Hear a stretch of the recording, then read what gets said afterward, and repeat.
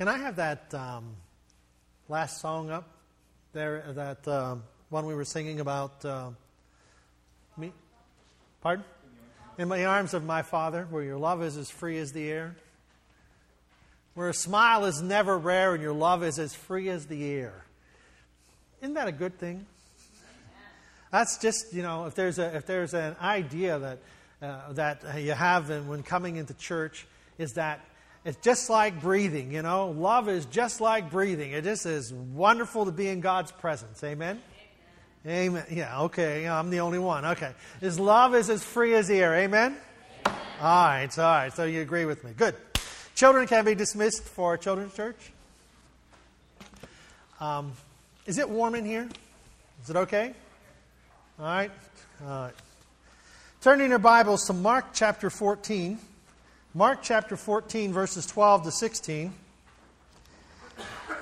And also, you can put your finger in Daniel chapter 3.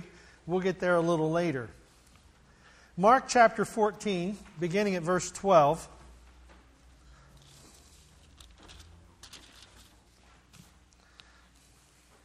Now, if you read the devotionals that we give out, excuse me,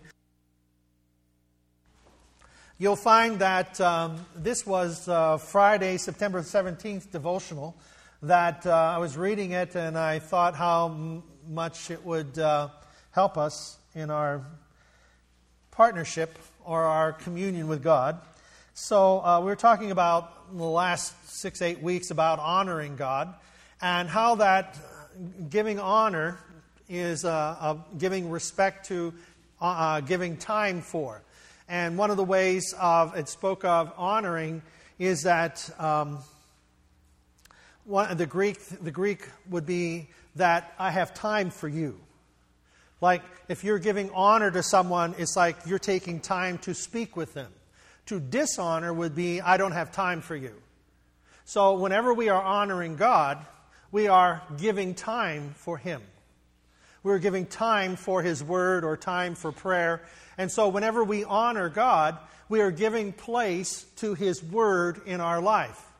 How that the Scriptures have an effect upon how we think and say and do and where we go and all those things. So whenever we are thinking of honor, we're thinking of giving place to God. So this is kind of the principles that we've been looking at for the last 6-8 weeks. In Mark chapter 14, beginning at verse 12, I want to read. On the first day of the Feast of Unleavened Bread, when it was customary to sacrifice the Passover lamb, Jesus' disciples asked him, "Where do you want us to go and make preparation for you to eat the Passover?" So he sent 2 of his disciples and telling them, "Go into the city, and a man carrying a jar of water will meet you. Follow him. Say to the owner of the house he enters, the teacher asks, 'Where is my guest room, where I may eat the Passover with my disciples?' He will show you a large upper room, furnished and ready. Make preparation for us there." The disciples left, went into the city, and found things just as Jesus had told them. So they prepared the Passover. Now, the disciples left, went into the city, found things just as Jesus had told them, so they prepared the Passover. The primary meaning of the Greek word, now we were seeing how that Jesus was the Passover lamb, and he's and we'll talk about that in just a minute about how the Egyptians and how that the first Passover. But Jesus and his disciples were getting ready to celebrate Passover. And Passover is a celebration where the lamb was sacrificed, and that it was a symbol of the sins being forgiven for the nation. Well, Jesus, on Passover night, had communion with his disciples. And communion, according in the Greek, means partnership. Now, if we think about our communion with God, do we think of it in the concept of partnering? That I am a partner with God. That I am partnering with God. That I've spoken many times about who is our encourager? Who is your partner? Who do you partner with to move through, go through your life, deal with your circumstances, deal with your problems? Sometimes we say, oh, it's our husband or our wife, and that's good partnering. But I want to know, who is your partner? Do we recognize that the partnership that we have is not only in a physical sense, but also in a spiritual sense? That God has offered us encouragement in His Word that He is partnering with us, that we are not alone in this. You know, and the story that I remember that I've used with this many times is, how many coaches does Tiger Woods have? Now this was back a few years ago when I did this, so some of you may say, I don't care about Tiger Woods. But that's okay. How many coaches does Tiger Woods have 5 years ago? All right? Anybody remember? Anybody remember how many he had? 5. Thank you. Tiger Woods has 5 coaches. Why would the guy who is the best at what he does have 5 coaches?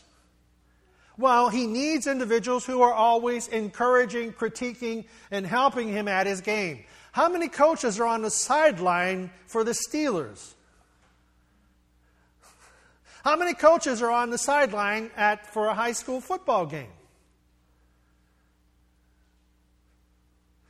You know, how many? Why? Why are there so many coaches? Because everyone can focus in. And what are the aspect of a coach is to give skills, train, and teach for a player to develop the skills that they already have. Now, you cannot give people talent, but you can develop the talents they have. God has instilled in each one of us, it's a package deal, okay? While you were yet in your mother's womb, God formed you. He knew you. He put all the ingredients in there. It's Prego, okay? You know, you should look at Prego and say, that's me. Why? Because it's in there, all right? You're Prego. Everybody say, I'm Prego. You don't believe that, do you? No. All right, so you're just a bunch of red sauce, okay? But anyhow, the idea is that it's in there. It's inside of you. It's there. God put all the ingredients in there. Now, how do we get the ingredients out? How do we take what is inside of us and develop it to the extent that it gets out and it affects its surroundings? What's the idea? What do you use Prego for? To make spaghetti. How many put a straw in the sauce and sip it? Yeah, I saw a hand. You don't put a straw in the Prego and sip it. You mix it with the spaghetti. Why? Because it flavors the spaghetti. You know, you don't drink it. You put it on you put it in, mix it with the spaghetti. Well, your Prego, how do you mix your life? And you see what we're doing. We're mixing our life. And how do we mix it properly? So the primary meaning of communion, that we have the communion of saints partnering with one another. We have communion with Christ partnering with one another.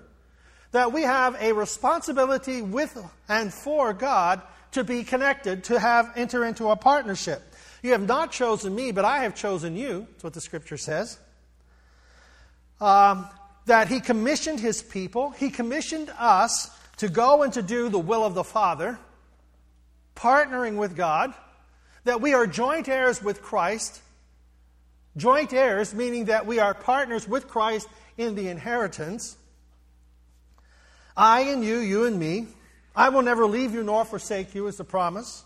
You have not chosen me, said that one. Partnership is God has partnered with us to proclaim His Word, and for the proper proclamation of the Word, it is to be a part of us. It is to be a part of who we are, a part of this whole process of our life, the mixing of the Prego with the spaghetti. How many are a bunch of loose noodles? You need a little sauce. Not that kind of sauce. There's some people who specialize in the sauce. Not that kind of sauce. We're talking about the Prego. All right? That we have the Prego in our life. All right. So, partnership. God has partnered with us. So, the amazing thing about this is whenever we look at the first Passover. Now, the first Passover was whenever Israelites were in Egypt. The Israelites were in Egypt, and they were being held captive there after so many generations, 400 years, that they were in Egypt. There was 400 years of this captivity, or this growing to become a nation. And the Egyptians had enslaved the Israelites, and they were basically torturing them, and, the whole oppression was going on. And so Moses was sent to free them from the bondage. Well, the last plague that was going to come upon the Egyptians for them to decide to let the children of Israel go free from Egypt was the plague of the angel of death, and that the angel of death was going to take the firstborn of the Egyptians. All right, so the Egyptians then, when God said to Moses and told Pharaoh, let my people go, Charlton Heston does it very good, let my people go. Okay, it's not me, that was Charlton Heston. The children of Israel had something that they were to do. They were to take the lamb, and they were to slay the lamb and put the blood of the lamb upon the doorposts of the home, so that the angel of death would pass over, Passover, the celebration of Passover, when the angel of death passed over the homes in which the blood of the lamb was applied. So the Israelites then put the blood of the lamb upon the doorposts of the home. What was going on? God was partnering with the children of Israel to set them free from the bondage that they were suffering or had in Egypt. He was partnering with them. They could not set themselves free from the Egyptian bondage. They were partnering with God, and God was going to do a work in the lives of the Israelites, and He was going to do a work in the Egyptians so that there would be a separation. In the same way, Jesus introduced His disciples to the preparation of Passover at the supper, that they would share in the broken body and shed blood of Jesus Christ. And that's that Passover night Jesus had with the disciples, that Passover meal. Jesus was telling them, this is my body, this is my blood. And you are partaking of this partnership that I am establishing with you. Because there is no way that you and all of us who would believe and follow that the faith that is established in Christ, there is no way that we can separate ourselves from sin except through a partnering with Christ. So we are entering into this partnership, and God has been doing this for thousands of years. This is not a new principle. This has been in place for thousands of years, where God partners with us to separate us from the things that would hold us captive. Our sin, our way of thinking, our way of looking and approaching life. That the Spirit would come and make real to us this revelation of the Word of Jesus Christ, the Word of God made flesh, that He would come and partner with us. Now, when, sometimes my partner corrects me. Of course, I know that I'm right and she's wrong. She goes, no. But not really. But what happens in the partnership is that sometimes we look at it, and sometimes, we're trying to be encouraging and we're not encouraging. You think that's encouraging? That's what she told me. I told her sometimes years ago, whenever I said, dear, I'm a professional counselor, and people pay me for my advice, and you get it for free, and you don't listen? She just didn't get that whole concept, And she did the same thing. Well, people pay me to teach, and I'm trying to teach you, and you won't listen either. But the partnership that we have is one that is really mutually encouraging. It's a mutual encouragement, that we are doing the right things for the right reason and being an encourager. Think about this. When Jesus Christ is our partner, What is He doing? He's encouraging us. And God is not one to, sometimes people say they don't, why go to church? I can feel bad enough on my own. And really, to be in church and to hear the Word of God and to sing about the Scriptures is to be an encouragement to our lives. It's to be an encourager that God is trying to encourage us to launch out, to unleash all of the potential that is inside of us. All that is inside of us, God knows what's in there. And He knows the talents, and He knows the abilities, and He knows the treasure that's inside of you. And how do we get the treasure out? Well, the beatings will continue until the attitude changes. No. The love and the encouragement will continue until you get it right. The love and the encouragement will continue because we have entered into a partnership with a God who loves us more than we could ever imagine and who desires for us the best of our life and the best for us in life. God knows exactly what you are capable of doing. He knows exactly what your abilities are. He knows exactly what He has planned for you. And He wants us to discover that. He wants us to discover what that is. And so as we enter into a partnership with Him, communion, we find God being our encourager, being the one who is there working with us to accomplish the goals for which He created us. A partnership, communion. It's an eternal partnership. It's an eternal partnership. God, He who has begun a good work in you will complete it. And in the communion that we take, we receive communion, the first Sunday of each month. And the Scripture talks about how that Jesus said, I will not partake of this again, the fruit of the vine, until I do it with you in my Father's kingdom. So God is entering into a partnership with us that not only is here and now, but is for an eternity. And He wants to be with us, and He wants you and I to be with Him. That's quite a partnership. He likes you.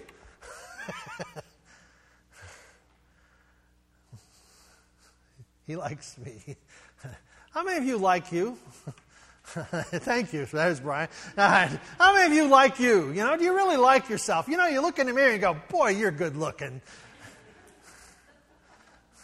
You don't do that, huh?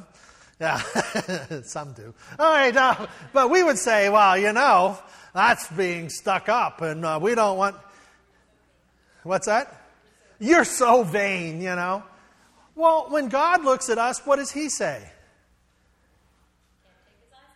Yeah, He can't take His eyes off of you. Why? Because He loves you. He loves you so much He can't take His eyes off of you. He's infatuated with you. How long has it been since you've been infatuated with someone? How long has it been since we've been infatuated with someone?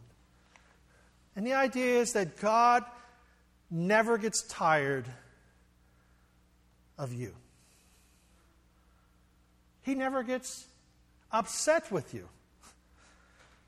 God has never had one negative thought about you. Now that's a partner. God has never had one negative thought about you. He is our greatest encourager. You see, we are partnering with Him. And so when Israel partnered with God in the first Passover, Israel could not deliver itself from the bondage, could not deliver itself from the slavery. God partnered with them to do the impossible. And as they lived in obedience to His word, they found themselves delivered from the captivity that they couldn't deliver themselves from. So there's nothing we can do to save ourselves. We're held captive. But Jesus is the Lamb of God that will free us, partner us, to take us from where we are held captive in our thinking, in our sin, in our actions, and He is going to free us so that we can find a freedom to be the person that He created us to be. So as Israel could not set itself free from the Egyptian bondage, God partnered with Israel to set them free. God now partners with us. In the book of Daniel, I told you to turn there, Daniel chapter 3, verses 16 to 18. Daniel chapter 3, 16 to 18.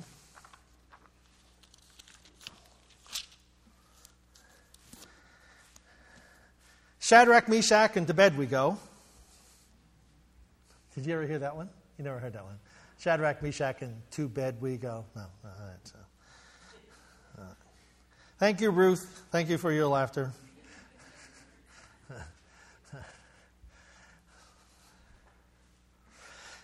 Got it? All right. So Shadrach, Meshach, and Abednego replied to the king, "O Nebuchadnezzar, O Nebi, we do not need to defend ourselves before you in this manner. If we are thrown into the blazing furnace, the God we serve is able to save us from it. And He will rescue us from your hand, O king. But even if He does not, we want you to know, O king, that we will not serve your gods or worship the image of gold you have set up." Now, we're going to get finished that in a little bit. But Nebuchadnezzar made a decree. He made a decree that all the people were to bow down and worship a golden image. And when they heard the trumpets sounding and the sounding of the music, they were all to bow down before this king, or before this image. But these three, call them the Hebrew children, these Jewish young men, named Shadrach, Meshach, and Abednego, these three had distinguished themselves as wise and gifted individuals in the empire, in Nebuchadnezzar's empire. So these are three gifted individuals who had entered into a partnership with God and knew when it was time to disobey, break the rules of the leadership and of what other people were saying. These three men feared God. And the fear of God is not this, "Oh my gosh, He's going to kill me." The fear of God is a reverential respect for and awe of God. That they had entered into a partnership with God in which they reverenced the relationship. They looked at the relationship that they had with God and they reverenced it, and they would not do anything to break that relationship. They were so inspired by their relationship with God that they knew in their heart that they would not want to do anything that would be displeasing to God. Not because of fear of what God was going to do to them, but because they loved Him. So they had a partnership. They partnered with God for many years. And now they could not break that partnership. Now, if you think of the circumstances, these three Hebrew children, three Hebrew young men, they weren't children, they were young men, probably in their 20s, maybe 30s. And also in this group is Daniel. All right. Now, when Nebuchadnezzar went and attacked, the Babylonians came in and attacked Israel and conquered Jerusalem, they took the best of the best and took them back to Babylon. And the Nebuchadnezzar's philosophy was, you take people from their homeland and bring them back to your capital, to your place, and then instruct them in your ways, and they will give up their old customs. Well, Daniel and Shadrach, Meshach, and Abednego would not give up their old ways. They believed in the God that had been taught to them, even though they were taken from their homeland and placed in a foreign country. So circumstances had not been the best for them. But yet, they made the best of the worst circumstances. That's these three guys. Okay? Now, things are going very well for them, but along comes the king's decree to make a gold statue and have everybody bow down. So what are you going to do? What are you going to do? Things are not going well for you because you've been uprooted from your previous place of your childhood, and you're in a foreign country, and when in Babylon, do as the Babylonians. When with your friends, do as your friends say. No.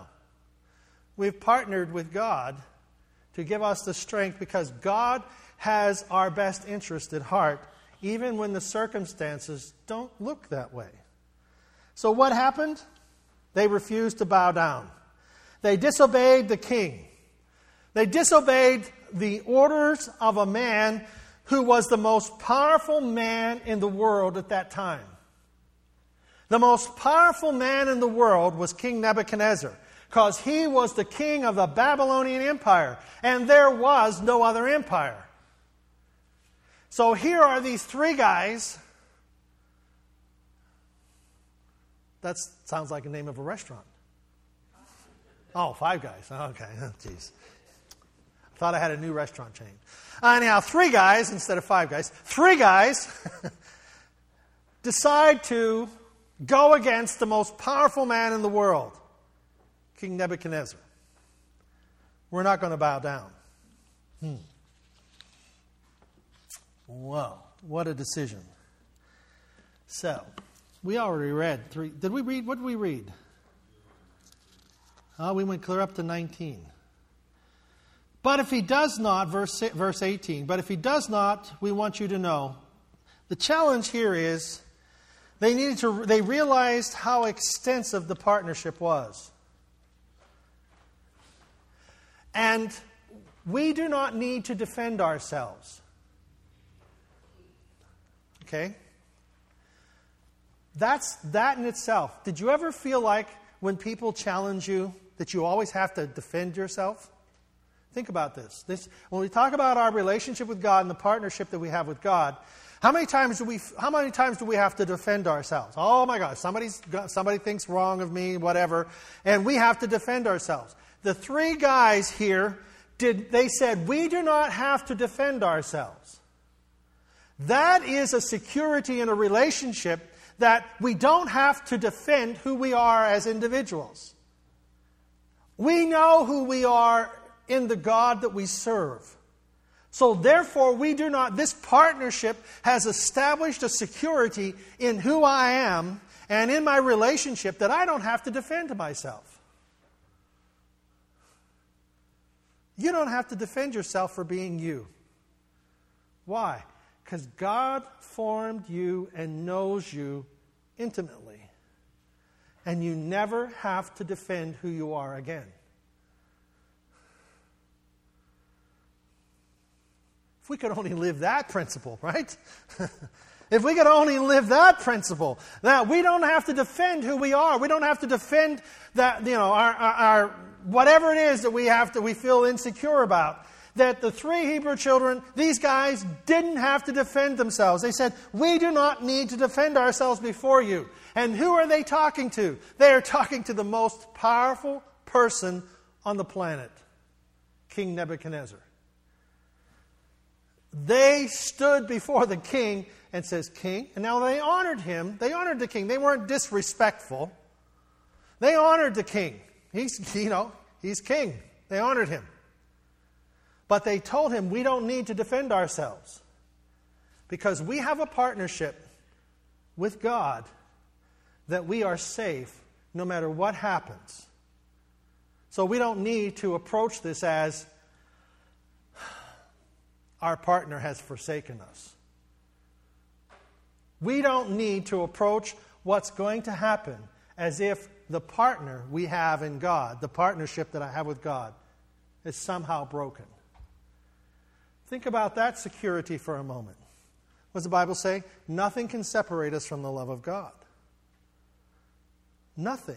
Life nor death, principalities nor power, things present, things past, things to come.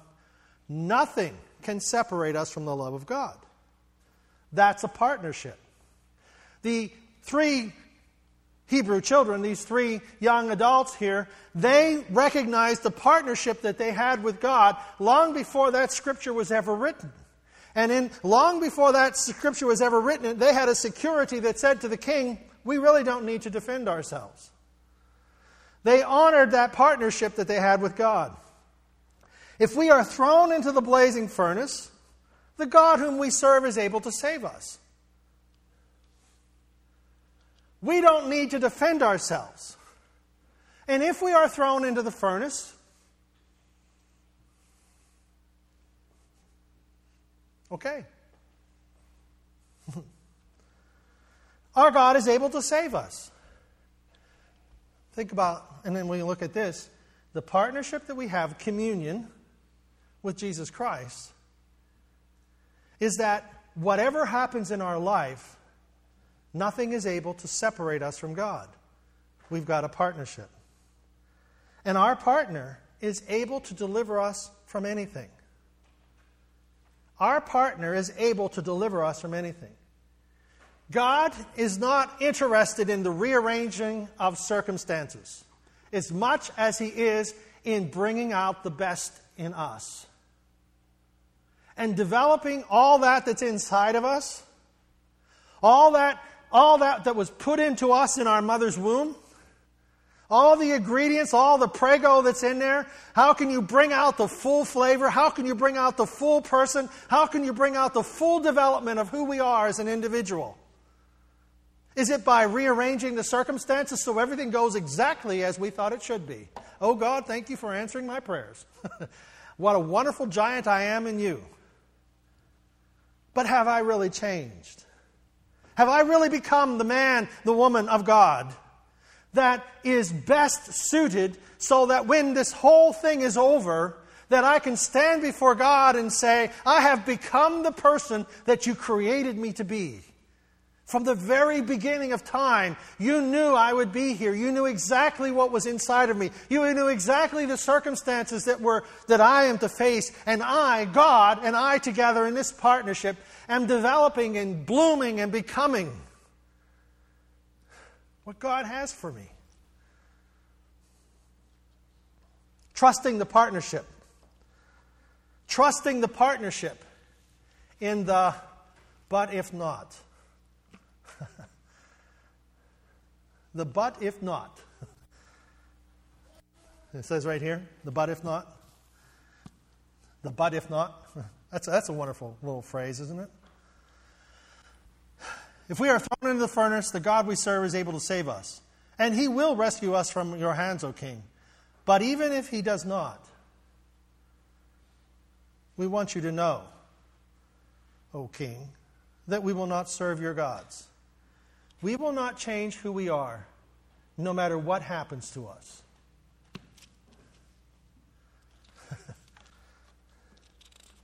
We will not change who we are, no matter what the circumstance. See, this is the security that God wants us to have, that we don't have to defend who we are. We know who we are in Christ, and that security is so real and so prevalent to us. It is such an anchor to who we are as an individual. We never have to defend who we are. God is our partner, and He's the one encouraging us to be who we are. And even if, King, they showed honor to the king. We want you to know, O King, God is able, the God we serve is able to rearrange any circumstance. But if He chooses not to, we're not going to change who we are. We're not going to change the partnership that we have with God. Our end of the bargain, we are not going to let down. And that was an expression of faith. That was an expression of trust. That was an expression of understanding. Nothing will separate me from the love of God. Nothing. Your Majesty, they did not dishonor God, and they did not dishonor the king. They represented God to the king and would not dishonor God by bowing down or being disrespectful. They honored God by refusing to sin. They honored the king by submitting to his position of authority. You have the right to put us in the furnace, but things aren't going to change. The king immediately commanded them. What's the next scripture we're looking at?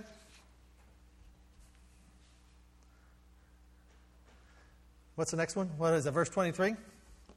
I kind of lost where I was at there. Imagine that. The king commanded, let's read it up here. You got it there? Daniel 3, 23 to 27. And these three men firmly tied. Read that there. I can't see you reading from the side. And these three men, firmly tied, fell into the blazing furnace. Then King Nebuchadnezzar leaped to his feet in... Next. Do you have the rest of it? No. Yeah, it seems like maybe some advisors weren't. He cut out part of verse 24. He leaped to his feet in verse 24. Let me read here. He leaped to his feet. Then what? I don't know. We'll go on, right? I'll read it. Verse 24. And the king Nebuchadnezzar leaped to his feet in amazement and asked his advisors, yes, weren't there three men that we tied up and threw into the fire? And they replied, certainly, O king. You know, it's like we threw three guys in there. And he said, look, I see four men walking in the fire, unbound and unharmed, and the fourth looks like the son of the gods.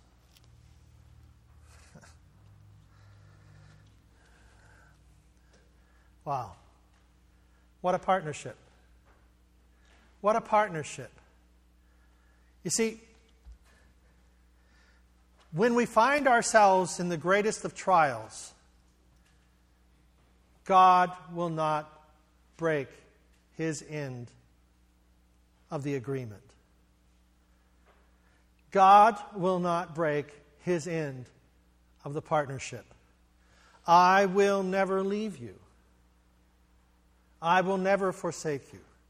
Nothing can separate you from the love of God. When we are in the fire of our difficulties, there is another who is walking with us. And it's interesting how that what was burnt up in the fire, the external things that bound them, the external ropes that bound them were the things that were burnt in the fire. And what is it that holds us? What is it that holds us mentally and physically and spiritually? What is it that binds us? And sometimes we need the fire to burn off the things that we don't even know are holding us. Emotionally, spiritually, physically. There are circumstances that we find ourselves in that we must look around us and know that we have been set free and the external circumstances are gone. But don't forget to look around, because you're not in that furnace alone. Because there is a partnership that God has made and has established in the communion. The communion? The communion. That God has said, when you eat this bread and drink this cup, He's showing us an example. An example that I did this for you. I did this for you 2,000 years ago, and I will not break my commitment to you. And I will fulfill it completely to the point in which you will stand with me in the kingdom that is eternal. That is a partnership. That is a promise. That is a promise that God has given us. There was a quote that I was looking at this week, and I try to look at things and try to come up with ideas and quotes and things, because I have to keep these things in my mind so that I don't allow my thoughts to interfere with the Scriptures. And this thought was, life is not about waiting for the storm to pass. It's about learning how to dance in the rain. Life is not about waiting for the storm to pass. It's about learning how to dance in the rain. Joel Osteen's quote, it's not your problems, it's your thoughts about your problems. And we find in this verse here, in verse 27, that 26 and 27, that and Shadrach, Meshach, and Abednego came out of the fire, verse 27, And the satraps and prefects, governors and royal advisors crowded around them. They saw that the fire had not harmed their bodies, nor was the hair of their heads singed. Their robes were not scorched, and there was no smell of the fire on them. And then verse 30. Then the king promoted Shadrach, Meshach, and Abednego in the province of Babylon. There is a partnership that God has established with us. And sometimes it's not about getting rid of the storm. Sometimes it's not about how that the challenges of life and the difficulties of life are rearranged. Sometimes it's about us being in the midst of the fire of the furnace because we did the right things. We did the right things for the right reasons. We would not break our partnership with God. And circumstances put us in the fire. And in that place, God is there. I will never leave you nor forsake you. God is here. He is walking with you. How can this, where I find myself, free me from my thoughts that were destroying and recognize that there is a life-giving person? The person who gave me life, Jesus Christ, is there with me now. That's a partnership that Jesus has established with us. And He knows you better than you know yourself. He knows what's inside of you. And He knows exactly what we can become. And we don't have to defend who we are. We just recognize I'm in a partnership with God. And that partnership can never be broken. God will never break it because He loves me that much. Amen? Shall we stand?